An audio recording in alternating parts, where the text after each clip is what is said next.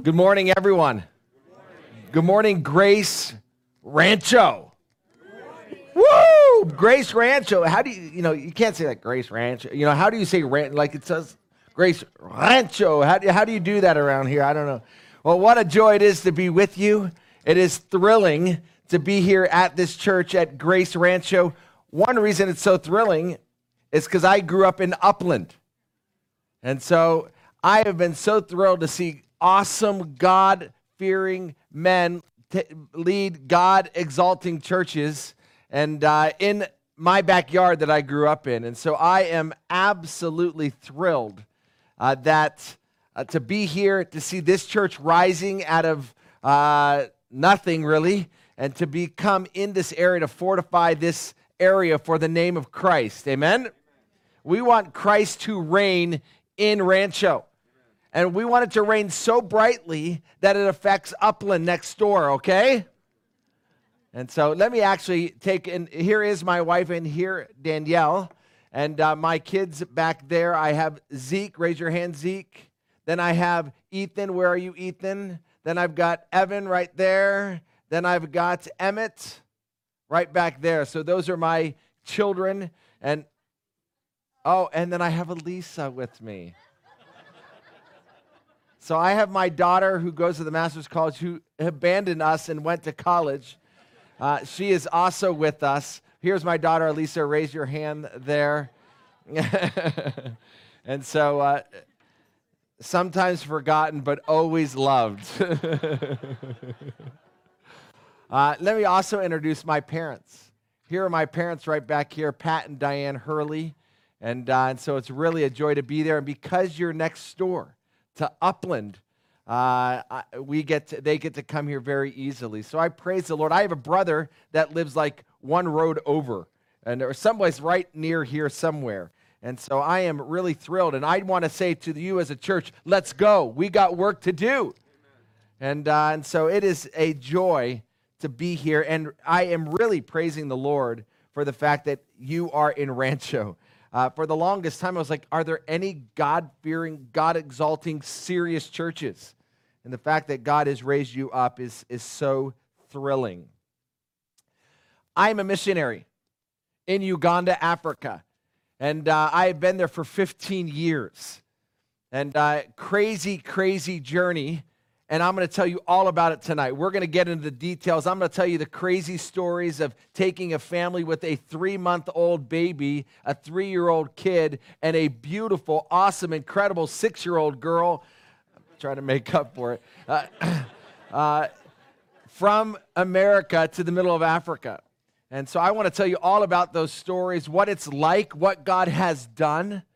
We ended up moving into a very small jungle, a very real deal African village. And we have watched God literally transform that village.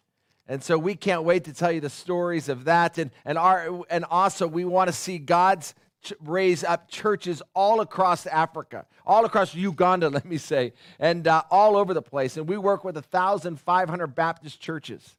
And we're working to strengthen this whole denomination and train the pastors from this denomination all throughout the country. It's fun, it's exciting, and I can't wait to share that with you tonight. How many are coming tonight? If you aren't, then slap your neighbor, go right ahead. But we want to really invite all of you to come. I think it'll be a sweet time of fellowship. And I'm going to relate it a little bit with America. Because I think what God is doing in Uganda relates big time to America, because many of us don't realize what it's like to live in America because we live in America. But when you go and you see what life is like in the other side of the world, you'll come back here and cry as you sing, God Bless America. Because America is the greatest country in the world, and you have significant opportunity to impact the rest of the world. And so I think tonight, come out, bring your kids. We're going to hang out with them. They're going to have fun. Right, kids? Kids go, woo! All right, awesome. They're right there with me. So please come out tonight. I want to, before I get going, just honor a few people here. First, I want to honor Mr. and Mrs. Severance. They don't want that. but they have they're just heroes in the faith. If anybody knows them, they are just incredible people. They have always been there to just be encouraging us from afar, and just people that you go, I hope I grew up to be like them. And so the Severances, I had the privilege of also, secondly, being a student on the wing of my RA. Where's my RA? Where is he at there? Right here, Mark Severance was my RA. And so he had a significant impact in my life when I was in college. Just another godly example pointing me to love and know Christ. And so appreciate these guys for me, if you will, all right? So their impact goes far beyond, it's been a life of faithfulness. And so it's a joy to be here with these dear families as well. I find Christianity in America very unique, because Christianity, as it is seen from America and the lives of those who put the name Jesus Christ on their chest, and that of the Bible, are two different realities. And I think that is impacting the world around us. Christianity of the Bible and Christianity that we see around us are not the same. We have lost really an understanding of what Christianity is, in part because we don't really know what the scriptures have to say about Christianity, and lost in part because of the fact that those who are naming Jesus Christ are not reflecting Jesus Christ. If I were to summarize in one word what a Christian is someone who has surrendered themselves fully and completely to do all that the King has required or asked of us to do, because they love him and know his ways are the best. Because they love him and know that his ways are what, kids? The best. Say that. Everybody, God's way is the best. All right. That's Christianity. And what I want to do in our short time, I want to encourage you of what Christianity is. And I want to do that by taking you to Hebrews chapter 11. So open your Bibles, if you will, to Hebrews chapter 11.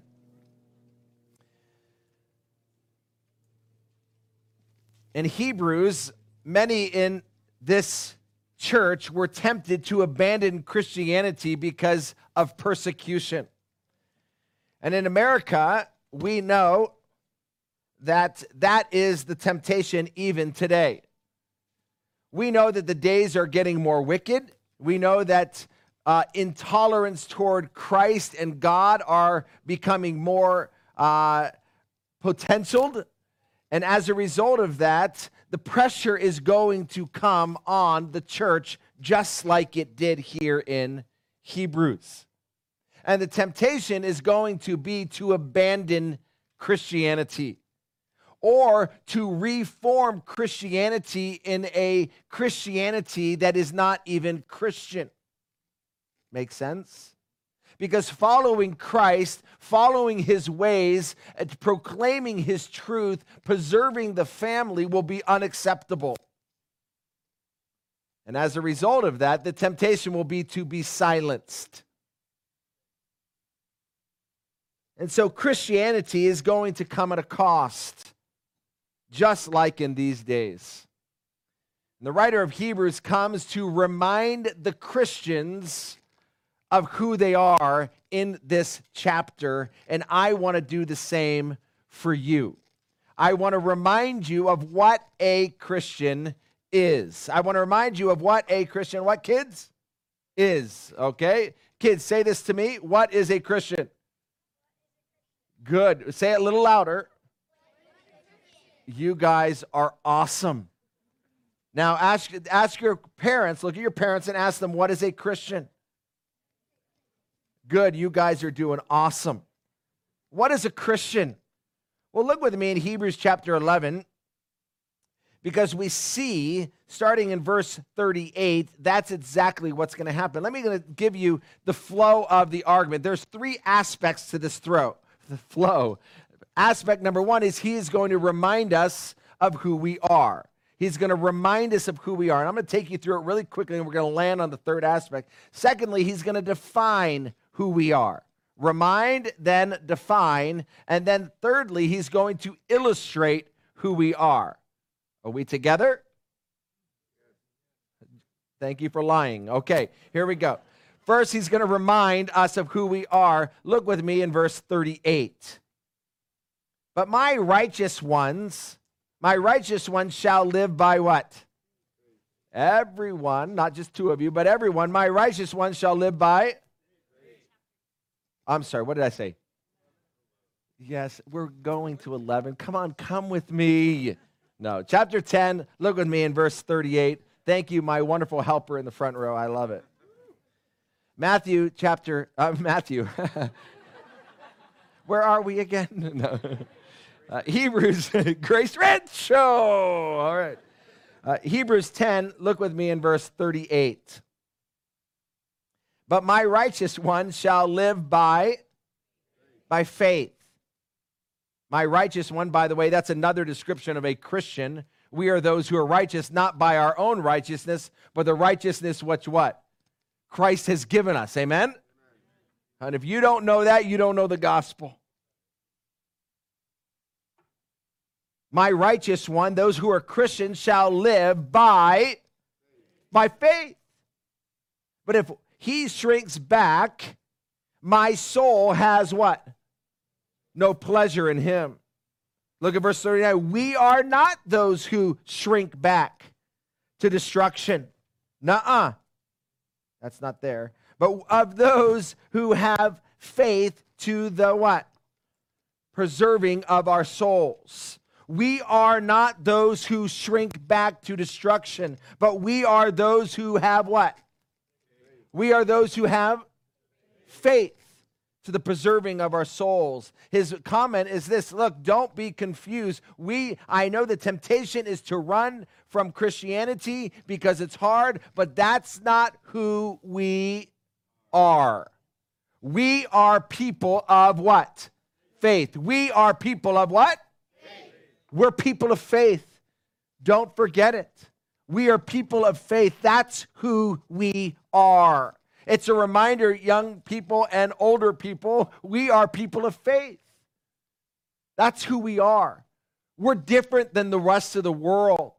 God has done a work in our hearts, transformed us from sin to His Spirit, to walking in holiness, slaves of sin to slaves of righteousness. There's been a work that's taken place. That work is called faith. Amen? You say, well, wait a second here. Well, what's faith? Well, that's what he does next. He goes from reminding us to defining for us who we are. Look what he says. Now, 11 verse 1, now faith is the assurance of things what? He provides two definitions for us. First definition, faith is the assurance of things what? Second thing he says, and the conviction of things what? He defines it in two ways, and see it with us. First, faith is this unbelievable, faith is this immovable confidence in things hoped for.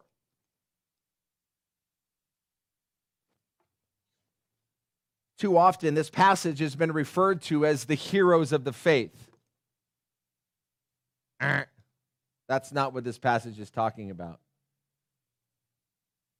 This passage is talking about who you and I are, who you and I are to be. This is about all of us. And too often we have made the super Christians and then the normal Christians. That's not what this is talking about.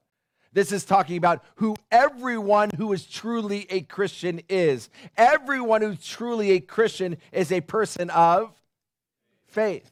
Everyone. And so the question is here before you is, are you a person of faith? I know you've been hanging around Christianity a long time. But the question is, are you a person of faith? The definition will begin to show us whether we are or we are not. And I want to ask you to allow the Spirit of God to minister to your own heart, to look within your own heart, to ask yourself these penetrating questions. Am I a person of faith? What is a person of faith? Again, the first definition is faith is the assurance of things hoped for. What does this word assurance mean? It carries the idea of conviction. It actually comes from the word foundation. If we build a building, this building here, if you were to set this building on fire, something would remain. What would remain? The foundation. Because the foundation is this immovable substance that is placed there by God that can't change, right? It's given to us by God, and it's this foundation that's immovable. And it's immovable in the sense that it's immovable in hoping for something. Do you have a substance deep within you that is firm, immovable, and hoping for future realities? That's what faith is. You say, well, what do you mean? What do we hope for? How many here hope for heaven? Anyone? So it's that deep-seated, deep conviction, deep yearning that yes, there is a heaven. Yes, it's worth living for. Many of us hope for salvation from our own sins when we stand before God. Anyone that way? Well, someone of faith knows that they will be redeemed fully. Many of us hope for the blessing of God in our lives as we walk in obedience to Him. We hope for future rewards. Well, as someone, a person of faith, this hope is deep within, God implanted, and it's immovable, it's girded right there, and it's living for these hope-coming realities. And we'll talk more about this. There's a second different definition that's given to us here in Hebrews 11:1. It's the conviction of things not seen. Conviction implies compulsion to live out. It's so deeply within us that we can't help talking about it. It's intertwined within our inner person. But it's this compulsion for what? What does it say? The conviction for things what? Kids, look at 11:1. It's a conviction for things what? Not seen. In our day and age, if you're trusting in something you can't see, they call that foolishness. Am I right? Thank you.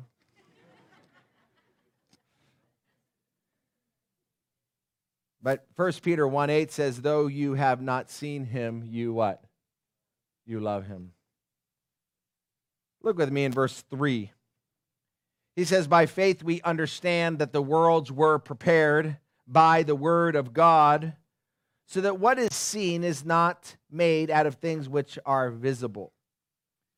Now let me ask you a question. How many were here when God created the world? Severance says, you've been here a while.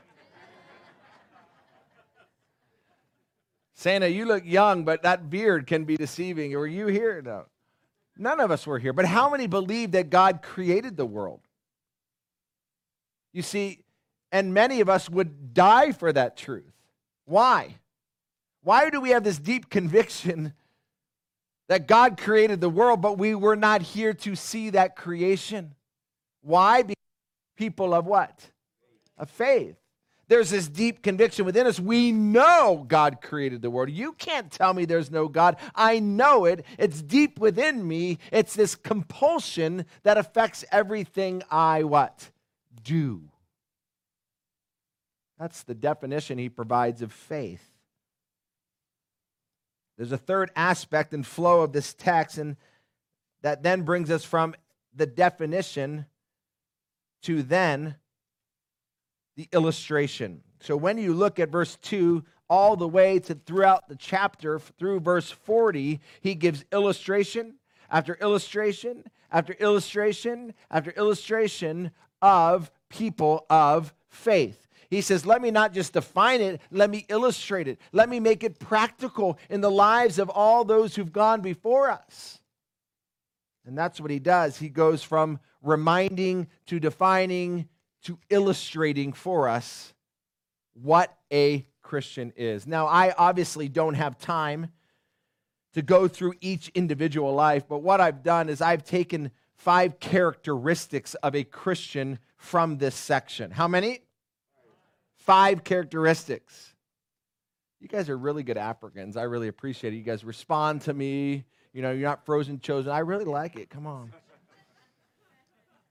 So there are 5 characteristics that we see when we pull these examples, and I want to show you this so that we could see what a Christian is and what we are to be. Are you ready to go with me? Characteristic number 1. Characteristic number 1 of a Christian or a person of faith is this. A Christian is a person who confidently lives in light of the Word of God. It's a person who confidently lives in light of what? The Word of God. Look with me, starting in verse 7.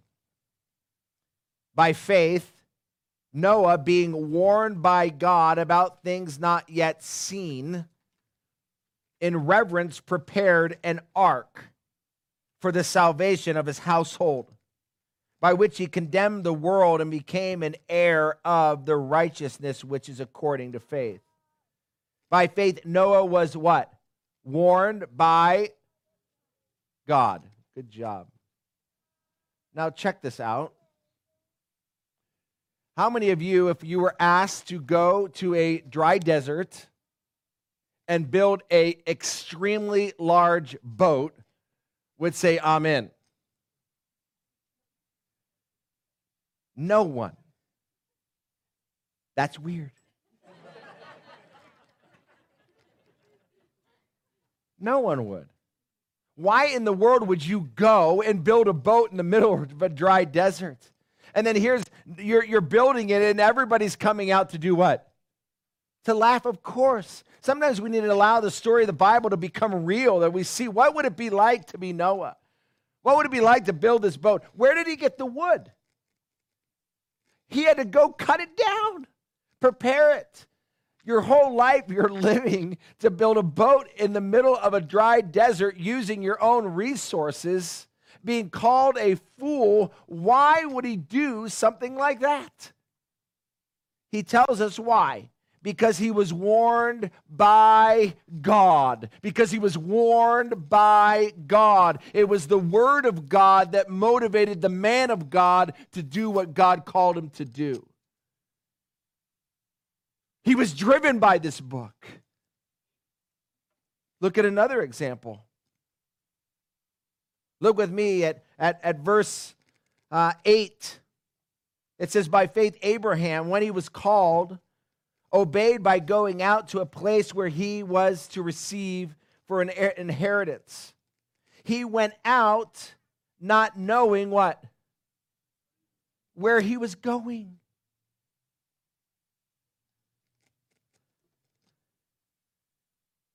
I moved to Africa. I went with my wife. Imagine me being Abraham. And I told her, she said, where are we going? I said, Uganda. All right? That was crazy enough, right? Abraham comes back to Sarah and says, honey, baby, we want to move. And you know, Sarah's like, where are we going? And he says what? I don't know. Try and sell that one, man.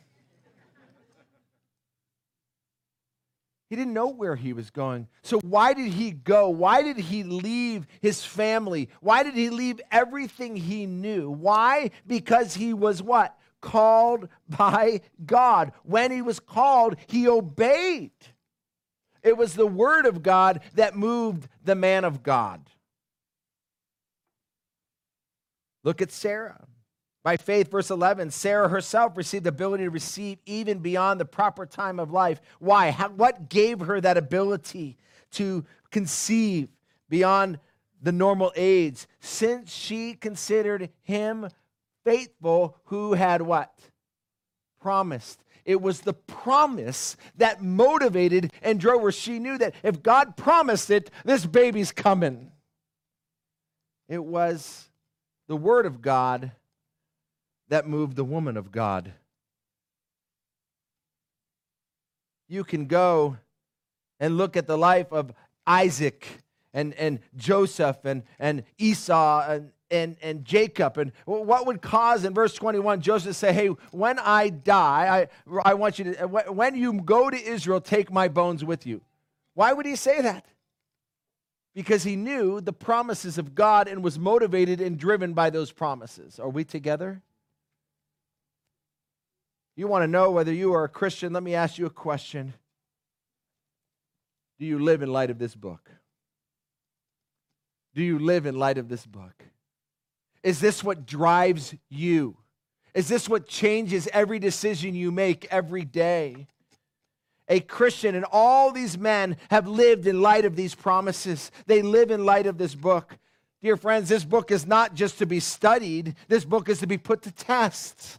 It's to be lived out. It's to be what drives us in our lives. Our whole lives are to be lived in light of what God has said. We're driven by the Word of God. It's not about our theology, it's about our practice. But our theology informs our practice. We know that you can be a tree planted by the streams of water, right? But you need to delight in God's word and meditate on it day and night. Do you delight on it and meditate it? That shows whether you believe that you can be a tree or not. When I got married to my wife, I was so afraid, completely scared, because I didn't want to marry bad. You don't get married to marry bad, right? But the Bible said, if I find a God-fearing woman who walks in God's ways, that I will be happy. And though I was extremely afraid, I put my confidence in those promises, and I walked with confidence despite the fears I might have in my heart. And let me say here today, wow, I'm glad I married Danielle. And the Bible is what? True. This is such a crazy reality.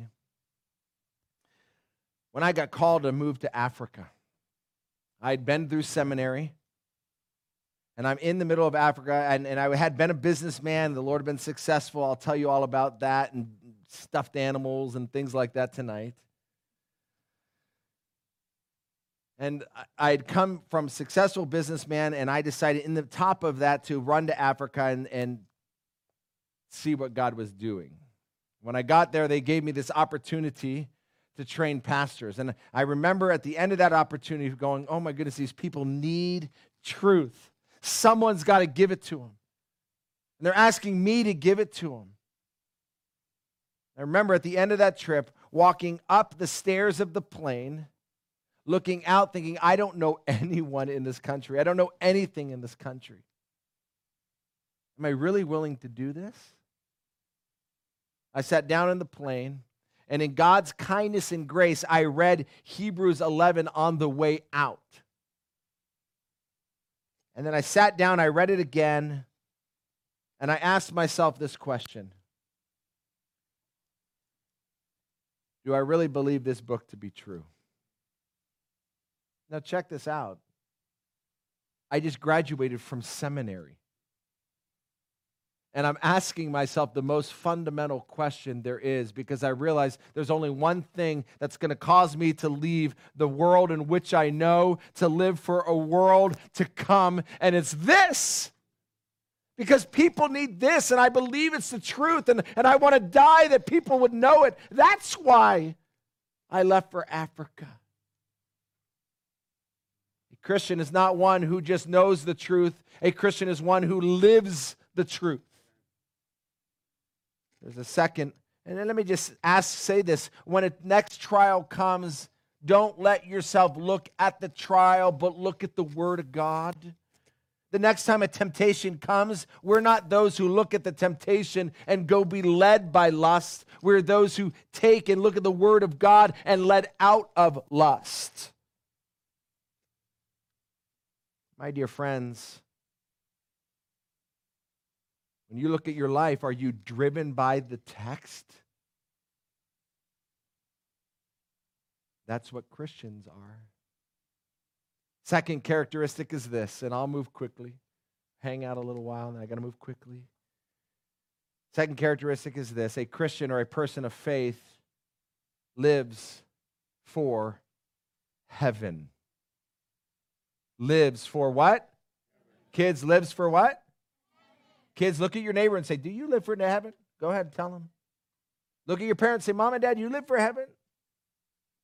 You guys got quiet on me. I don't know what happened. Parents are hitting you on the head. I don't know. Look with me in verse 9 and 10. By faith, Abraham lived as an what? Got no longer African. What's going on? Here we go. Look at verse 9 of chapter 11. By faith, Abraham, or he, lived as an what? An alien in the land of promise, as in a foreign land, dwelling in tents with Isaac and Jacob, fellow heirs of the same promise. Why? For he was looking for the city which has foundations, whose architect and builder is what? Is God. Abraham left his home to wander in a tent. Why would you do that? Why would you leave what is established and leave in a tent to live as an alien, as a wanderer from place to place? Who does that? A Christian is one who lives for heaven. Look at verse 26. Speaking of Moses, it says, Moses considered the reproach of Christ greater riches than the treasures of Egypt. Moses left Egypt, where he had everything, to go into a wilderness. Why? For he was looking to the reward. Look at Jesus in 12:2. Jesus, fixing our eyes on Jesus, the author and finisher of our faith, who for the joy, what? Set before him, he endured the cross, despised his shame, and has sat down at the right hand of the Father. Let me help you, my brethren. And this is a really needed reminder to all of us. A Christian is not one who lives for this present reality. A Christian is one who lives for the kingdom to come. We are kingdom seekers. That's why Philippians 3:20 says our citizenship is in what? Heaven, from which we eagerly await for a Savior, the Lord Jesus Christ. Matthew 6:19 says, we do not store treasures on this what? But rather we seek first his kingdom and his righteousness. We are those who live for the future kingdom, not for the present reality. That's what defines our person. We hate the world. We don't love the world or the things of the world, right? Or the love of the Father is not what? In us. Really a gut check for all of us. What are we living for? So much of Christianity is being defined by those who are not living true Christianity. And we just go and are blind leading the blind. The mold must change, and we must be true Christianity. Do we know that the word Christian came because disciples of Jesus were living so radical that everybody was laughing at them because they were being called little Christs? Do we live in such a way where they go, little Jesus, look at the little Jesus? That's what the term Christian came from. It was a derogatory term being said, you're little Jesuses. My dear friends,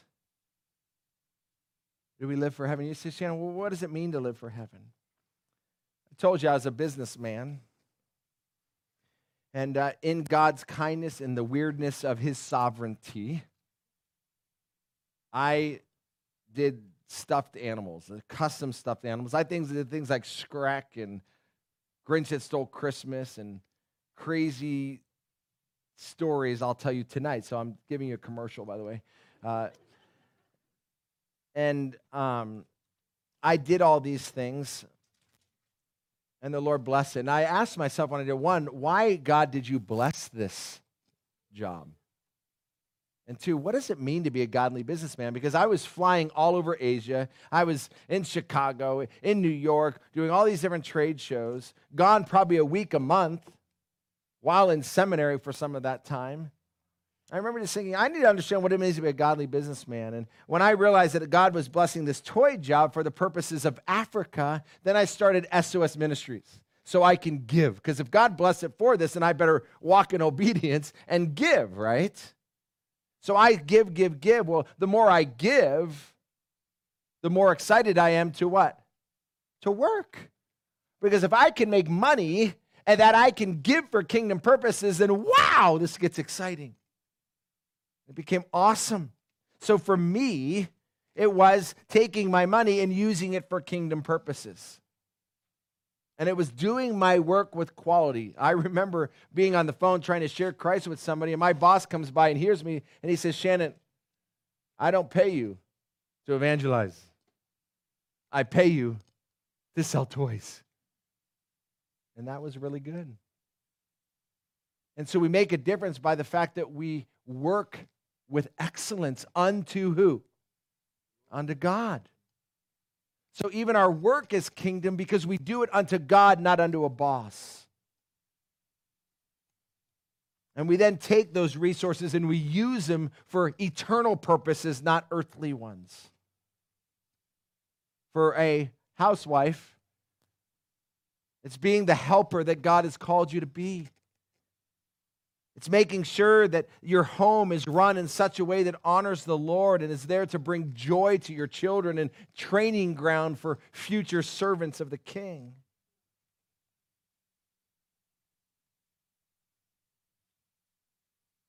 My dear friends, we need businessmen who are going to live for heaven, who are going to be radical. We need godly wives there to set the tone of that home by their godliness. It's not all of us becoming pastors, but rather all of us using our professions as a vehicle to advance the glory of God and the gospel. Do you live for heaven? All of us have our day. But what do you do with your morning? What do you do with your night? What you do with your time and what you do with your money will define what you live for. What are you doing? Characteristic number 3. Characteristic number 3.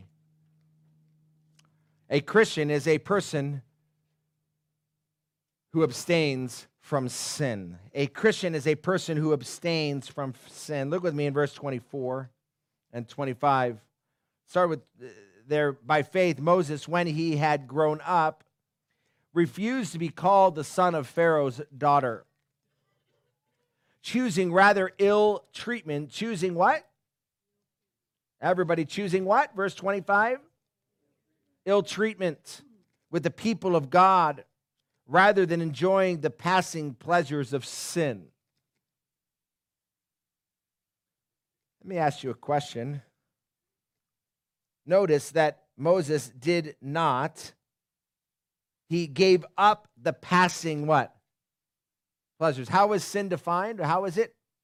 Passing what?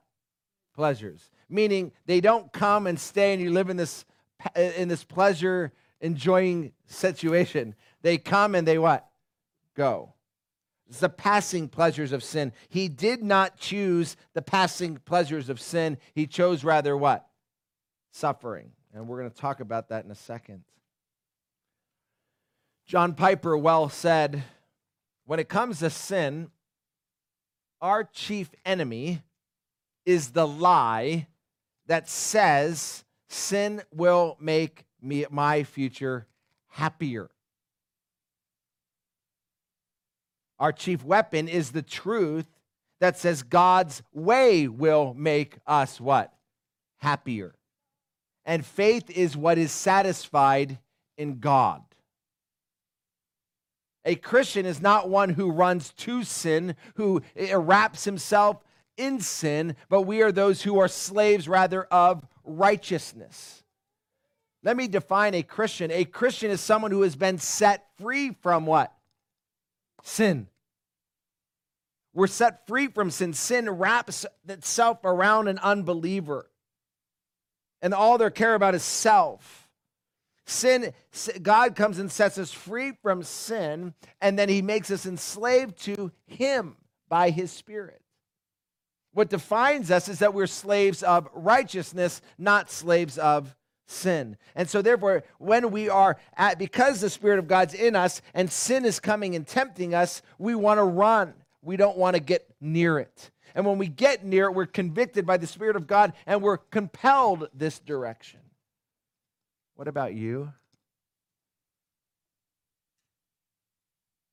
Your friends, let me help you understand and remind you that the pleasures of sin always end in the misery of the sinner. Always. If you're a man here today, there's no question that you are impacted by that device called your telephone. When you give yourself to the pornography that is there, it will never bring pleasure. It will always bring pain and what? Destruction.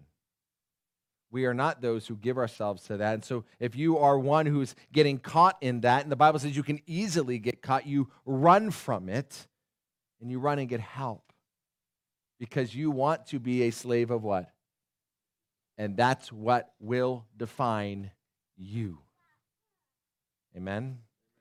Fourth characteristic, a Christian or a person of faith chooses to suffer. A Christian or a person of faith chooses to suffer.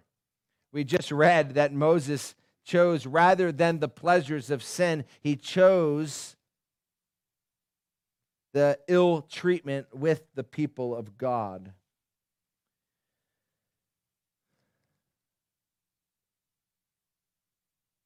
When we look at those words, they're fascinating.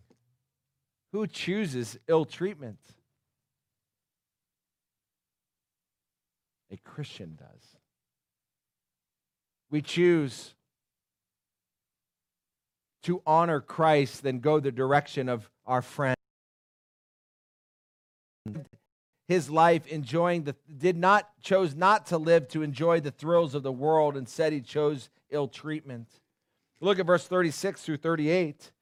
Here's what other Christians did. It says in verse 36 that others experienced mockings and scourgings. Yes, chains and imprisonments.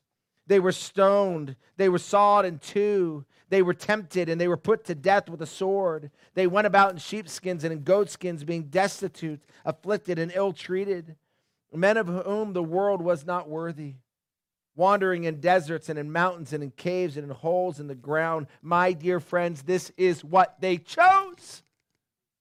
This is what they chose. This is what we choose. And we have to understand, as the world gets pressing upon us, we stand and we choose to be mistreated. We don't care. Our life is not our own. We're living for a future kingdom that does matter. This life doesn't matter. We don't fear those that cannot destroy the body. We fear him who destroys what? The soul. This is where our faith becomes reality, when we look at the ill treatment in the face and we say, I'll choose it.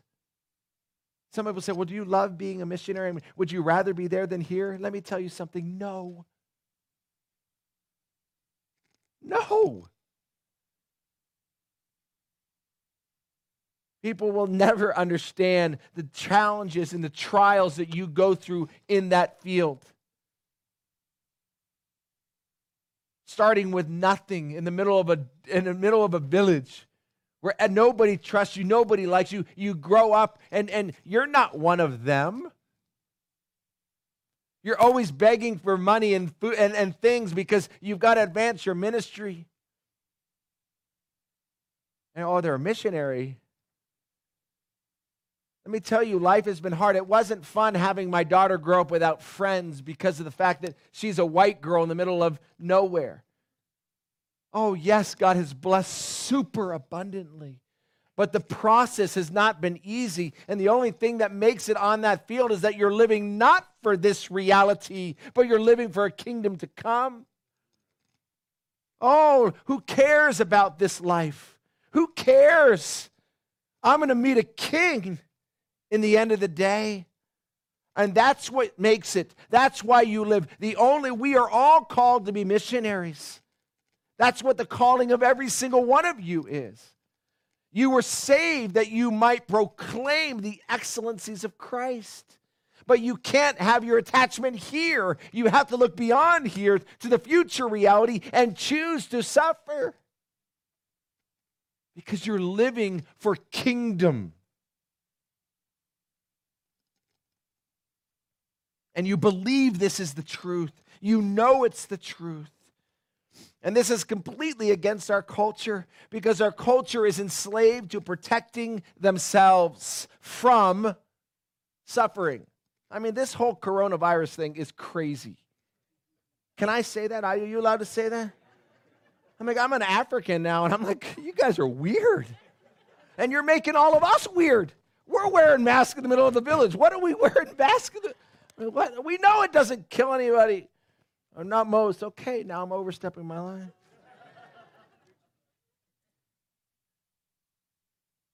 Trump didn't get me to say this, okay?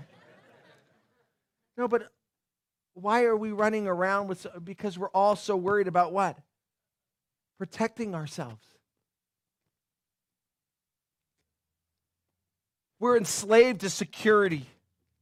When I went to move to Africa, I'll never forget my infectious disease person. Literally, she's like, oh, you can't take your kids there.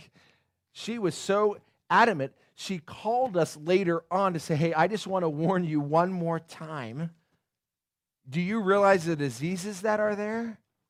And you thank her for that.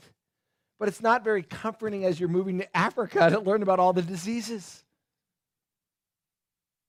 I remember saying to my father-in-law as I went to leave, I don't know what's out there, but if I die, take care of my family.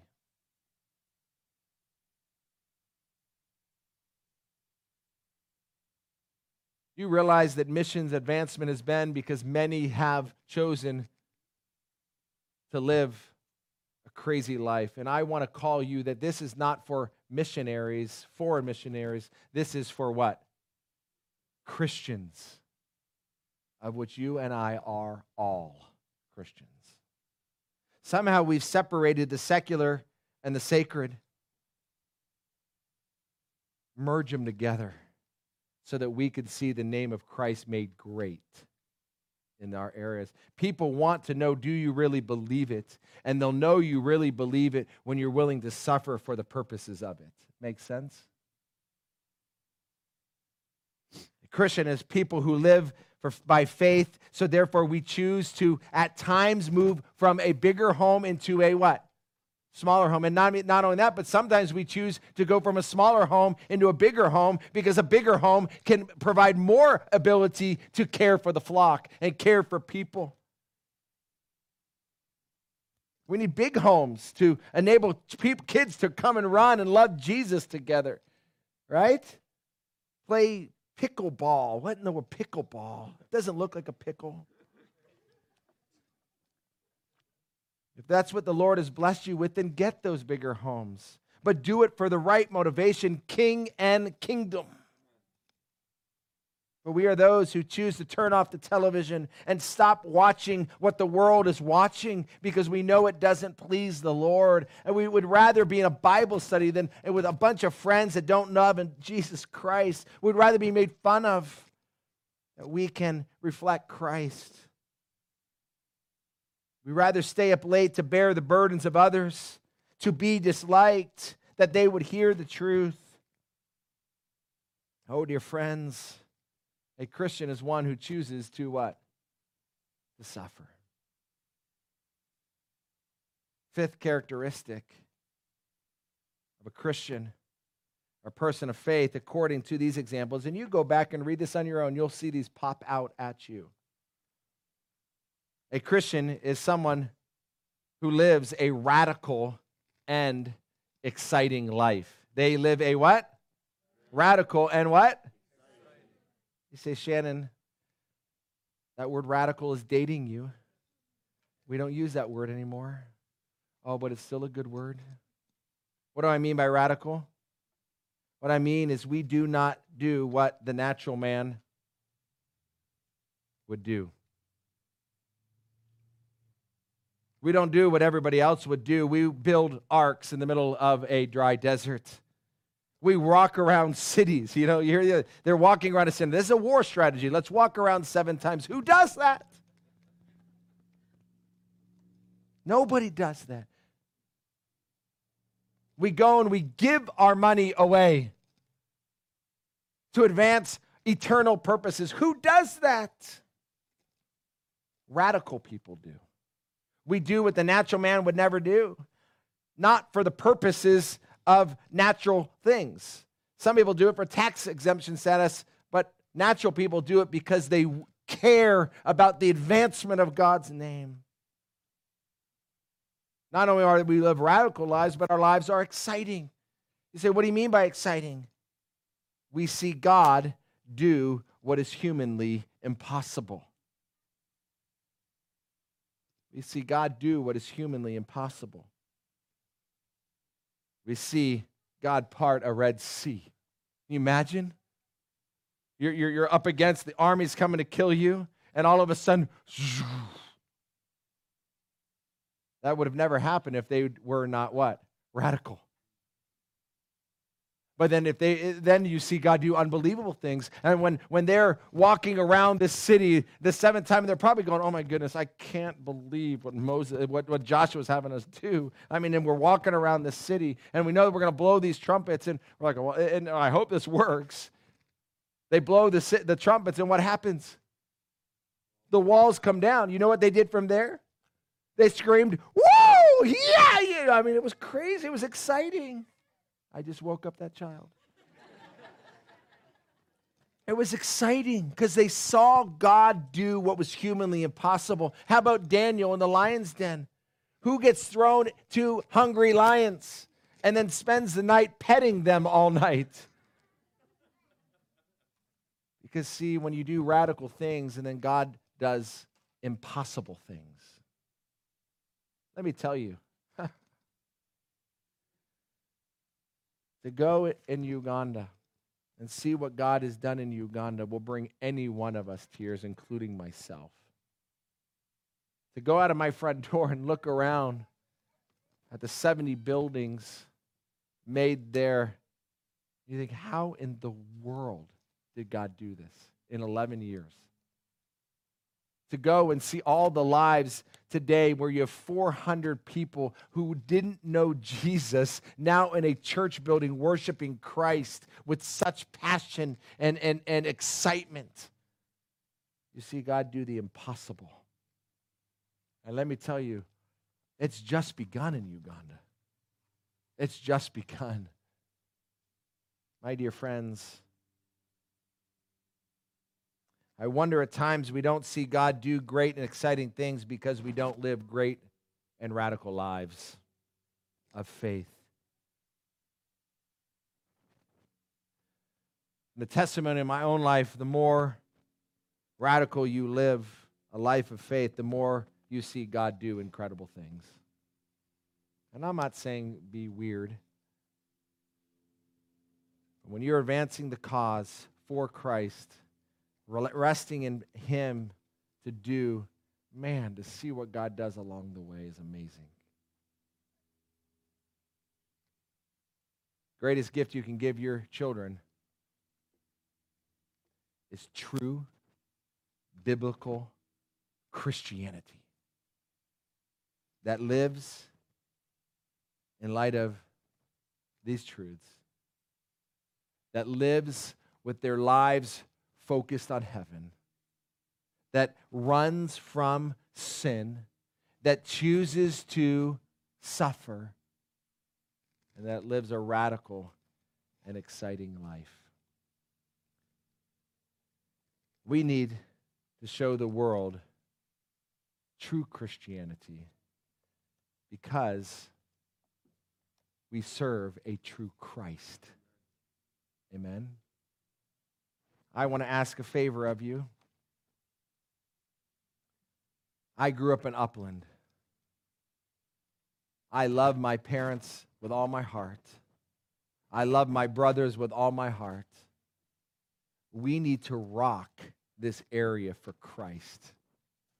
In Romans chapter 1, it speaks of how the faith of the Romans spread throughout the world. Can we let the faith of Grace Rancho spread throughout this area? Guys, people need Jesus. You have him. Now let's get radical to take him to the homes that are around here. So that we can't change all of America, but we can change our communities. Amen? Let me pray. Father, we're so thankful that you have risen this church. And I just think of this church, radical and exciting, who changes and moves from Simi Valley to Rancho Cucamonga. Who does that? People that are crazy, people that are called, people that are moved by your word and living for a kingdom that's beyond here, people that are radical. But Lord, to see the miracle of this place right here as all of these people are now gathering in your name is exciting. It's all your fingerprints at work. Oh, living God, may you bless this church. May you make them all lovers of your word, disciplers of their community, and agents through which you get glory. We love you and praise you and thank you for this sweet time. And we look forward to tonight that your Spirit would move and work through what you are doing and that your name would be made great. For the praise of your name we pray. Amen.